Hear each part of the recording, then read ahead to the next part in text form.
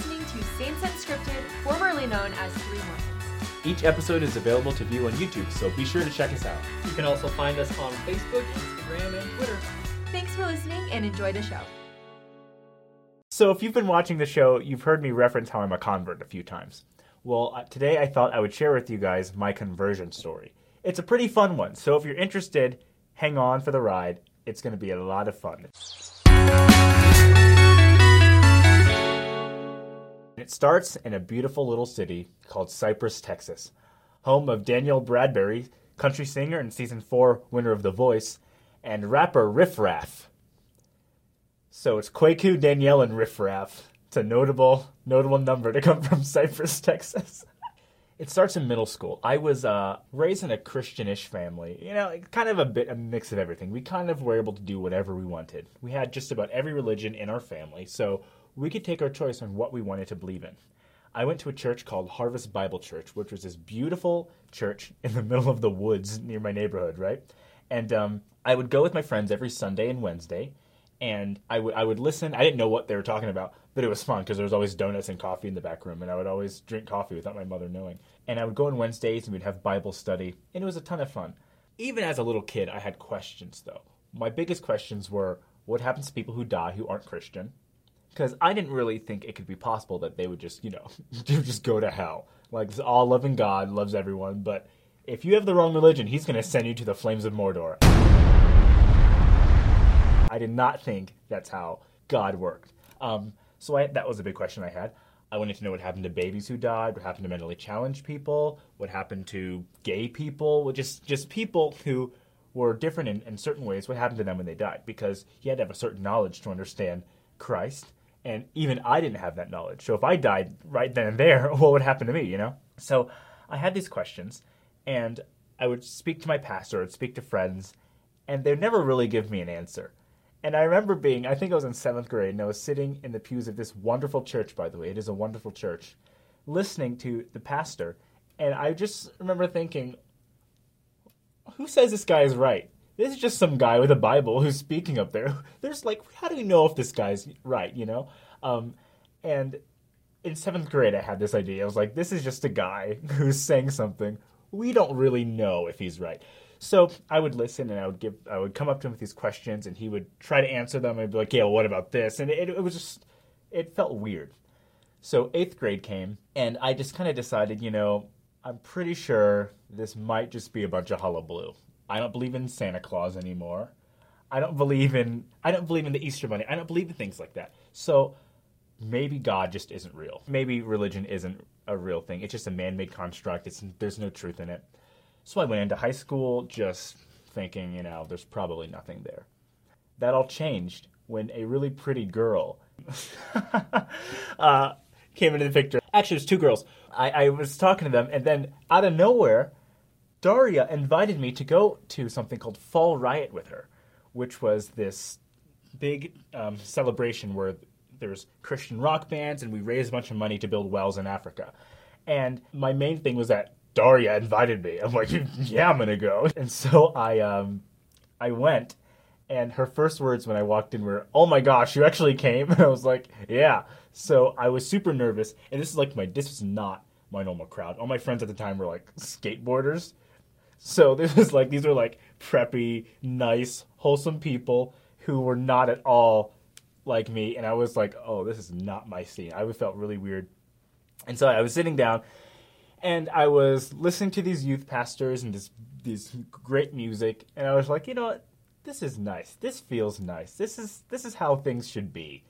And I was listening. I didn't buy half of it, but I still felt something. It felt a little bit of a, when you're lighting a birthday cake, and you don't lighting a birthday cake, lighting a candle on a birthday cake, and you hit the switch a couple times, but only a little spark comes out. That was that. I was just a little spark that was coming.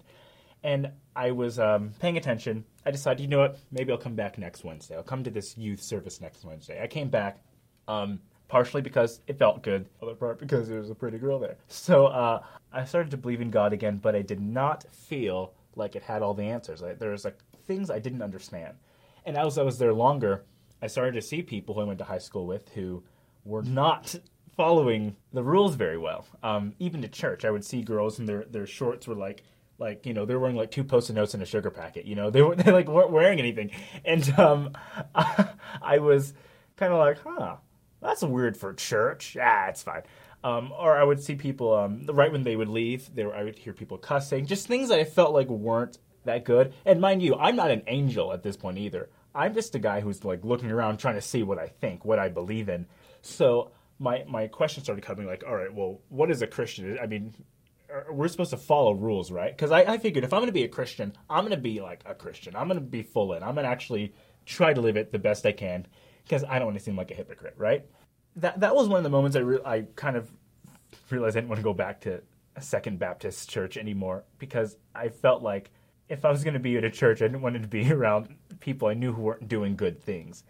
My good friend Cameron, his mother was a pastor of a Methodist church, and a lot of my friends were heavily involved in this Methodist church. And he invited me after he knew what happened. He was like, hey, man, you know what? Why don't you come to our Wednesday night youth service? And I was like, sure, yeah. And I came, and I immediately felt like I was home. I felt great. I had this little accountability group led by someone named Mr. Dunbar, and every week we would just talk about Christ and how to follow Christ better, and just felt great. I would start to go every week. I got involved in the youth worship band. I could not sing to save my life, but I still did it. So I had like a place there. I felt good. And at the same time, I was involved in theater in school. And the Book of Mormon musical was very popular at the time. And we were always singing songs from the Book of Mormon musical. And Mitt Romney was running for president. So Mormons were becoming the talk of the town. They were building a meeting house in our neighborhood. And people are just kind of like, the Mormons are coming. They're coming for us. And they built it right next to the middle school. It's like, they're going to get the little middle schoolers. They're going to baptize them, you know. I remember actually sitting down in this new church I was in, and they sent someone who was an ex-member of, you know, the LDS church, and he was kind of spilling some secrets. He was like, you know, guys, Mormons are nice, but I used to be one. And let me tell you, it's a bad church. Don't join it. There's some bad things there. And everyone's like, oh, no. And I'm just like, what? Oh, why would Mormons believe that? That's terrible. And then part of me was like, all right, okay, well, what do they really believe in? Let me hear the other side of the story. At the same time, I found a Book of Mormon. I was sitting at lunch, and we were actually talking about Mitt Romney, I think. And we were talking about Mormons. Little did we know, the rest of the table listening to us were Mormons. They were all sitting together. And this girl, I think it was Megan, her name, she tapped me. She was like, hey, we're Mormons. I'm like, oh, no. Like, you know, like the power of Christ compels you. Like, get away from me. And eventually, we just started talking, and they gave me a Book of Mormon. I asked for one, kind of like as a joke. The next day, they brought me a Book of Mormon, and they gave it to me. And I was like, oh, well, what do I do with this now? Well, eventually, I went on this mission trip to Oklahoma with my Methodist church. And it was a lot of fun. At this point, those questions were coming back into my life. I started to understand that God did exist. I didn't quite understand Jesus Christ and his role being our Savior, or even what Savior really meant. But I knew that God was real. I had a testimony that God existed. He had answered a lot of my prayers. So I went on to this trip, and it was a lot of fun. We went to Apache, Oklahoma, and we ran a vacation Bible school for little Native American children, and I made a lot of friends. It was great. And there's actually this Native American history museum with beautiful artwork tracing the history of their tribes, all the way back to the creation of the world, some of them. And as we're learning about these wonderful tribes and their divine foundation, and you know how God was present in this land, this American continent, right as we leave, there's an LDS church across the neighborhood. And I was like, hey, that's funny, because they have a book about stuff like this. Anyway, and then I left. I just did not make the connection. The year came to an end, and I started working at a restaurant, and there was this girl who worked there whose mother will be watching this, so I won't say her name, and she was very, very pretty. There was a lot of pretty girls in this conversion store. I guess I was really shallow in high school, and God had to send pretty girls to get my attention. She was Mormon, and I was always asking her questions about it because, you know, Romney was running. It was a talk of town. I actually think Romney just lost at this point. Yeah, he lost. You know, Mormons are everywhere. Everyone was thinking about them. So I just asked her. She's like, yeah, I'm Mormon. Going to come to church with me Sunday? And she was really pretty. So I'm like, yeah, tell me all about Joseph Smith. Yeah, sure. Yeah, let's go. I totally went. I was super excited because she was cute. I go, and as I walk in, two sister missionaries just like attack me. They're immediately like, "Hey, where are you from? What's your name?" "Yeah, my sister Bowden and sister something Polynesian." I can't say the name correctly, but they immediately started talking to me about the gospel, and they had this light around them, and it felt really good. But a few days later, we go to Panera, and we start talking, and they're just like, "So tell me what you believe in." And we're not trying to convert you, man. I'm like, "Sure, you're not." I just told them what I believed in. I believed in God. I was an active member of the Methodist Church. I was on the youth worship band there. I had a lot of fun.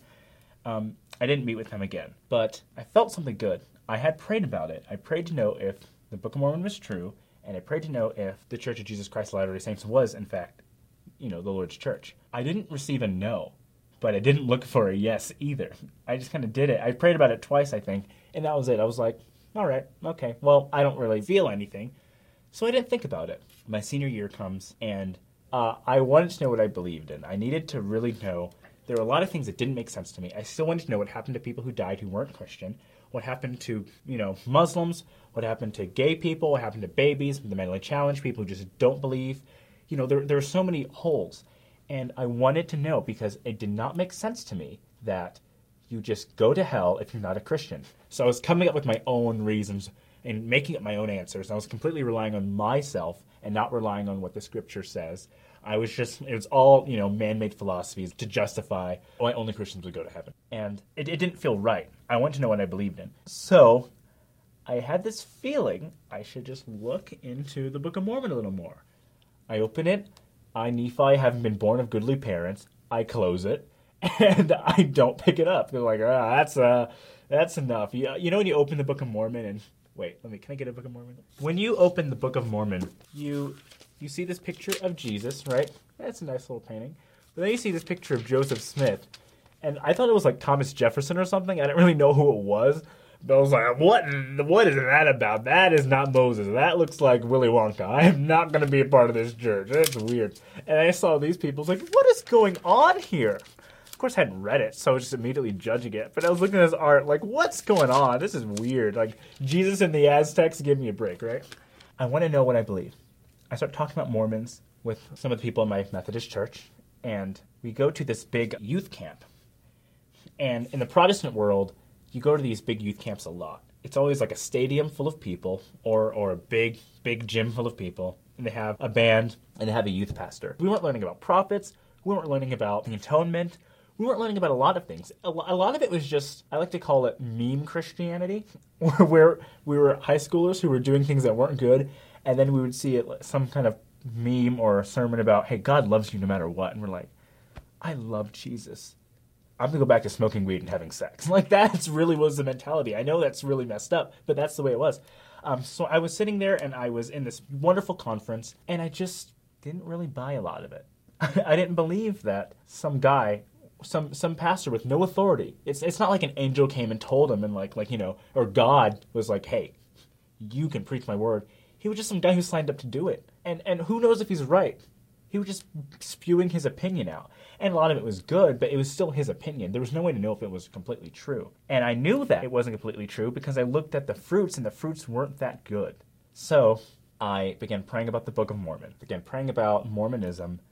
I knew there was some funky stuff going on in the Mormon church, but the people seemed to have good fruits, and I felt something. So the year ends. I go back to Apache, Oklahoma for a second mission trip. And as I'm there, one of the chiefs came to our campsite and started telling us about how Christianity was brought to Apache.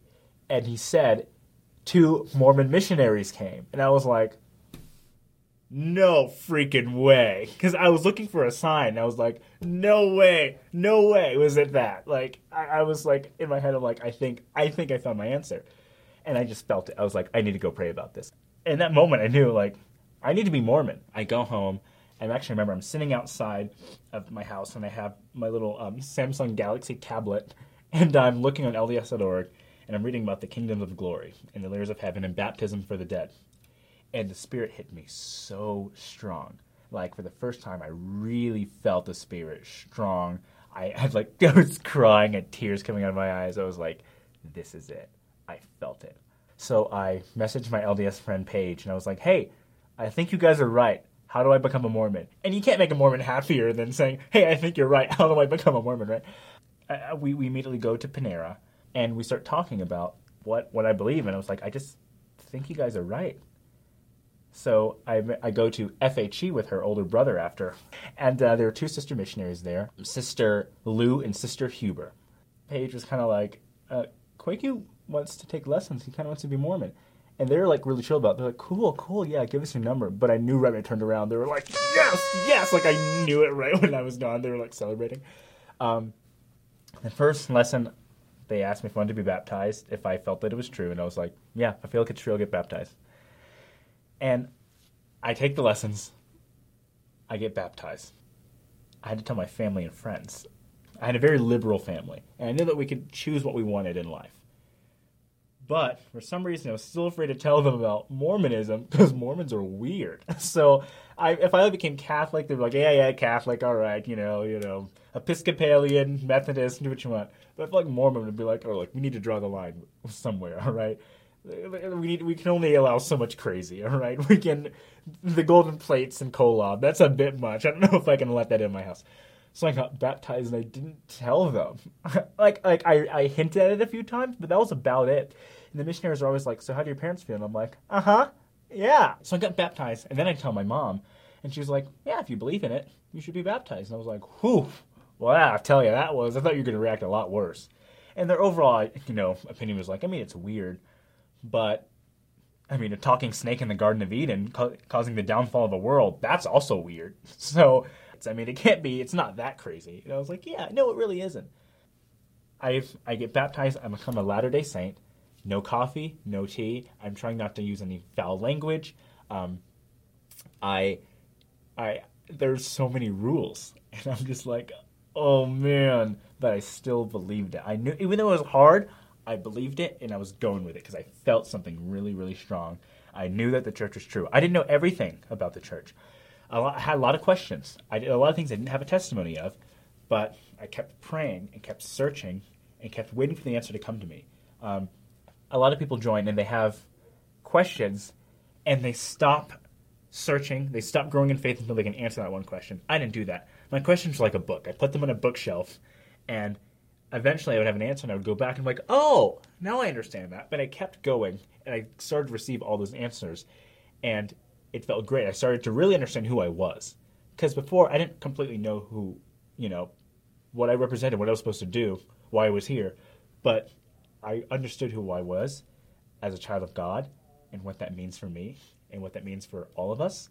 And I understand why Christ is necessary, why we have a Savior. I understand what we can become. Hey, look, different shirt. So I was baptized, given the priesthood, and then almost immediately spent my first year of college in San Francisco. So I was baptized and I moved to San Francisco. And a lot of the members back home were like, oh no, he might go inactive. But I didn't go inactive. I'm from San Francisco, dude. Get out! This is my video. That wasn't even planned. It really wasn't.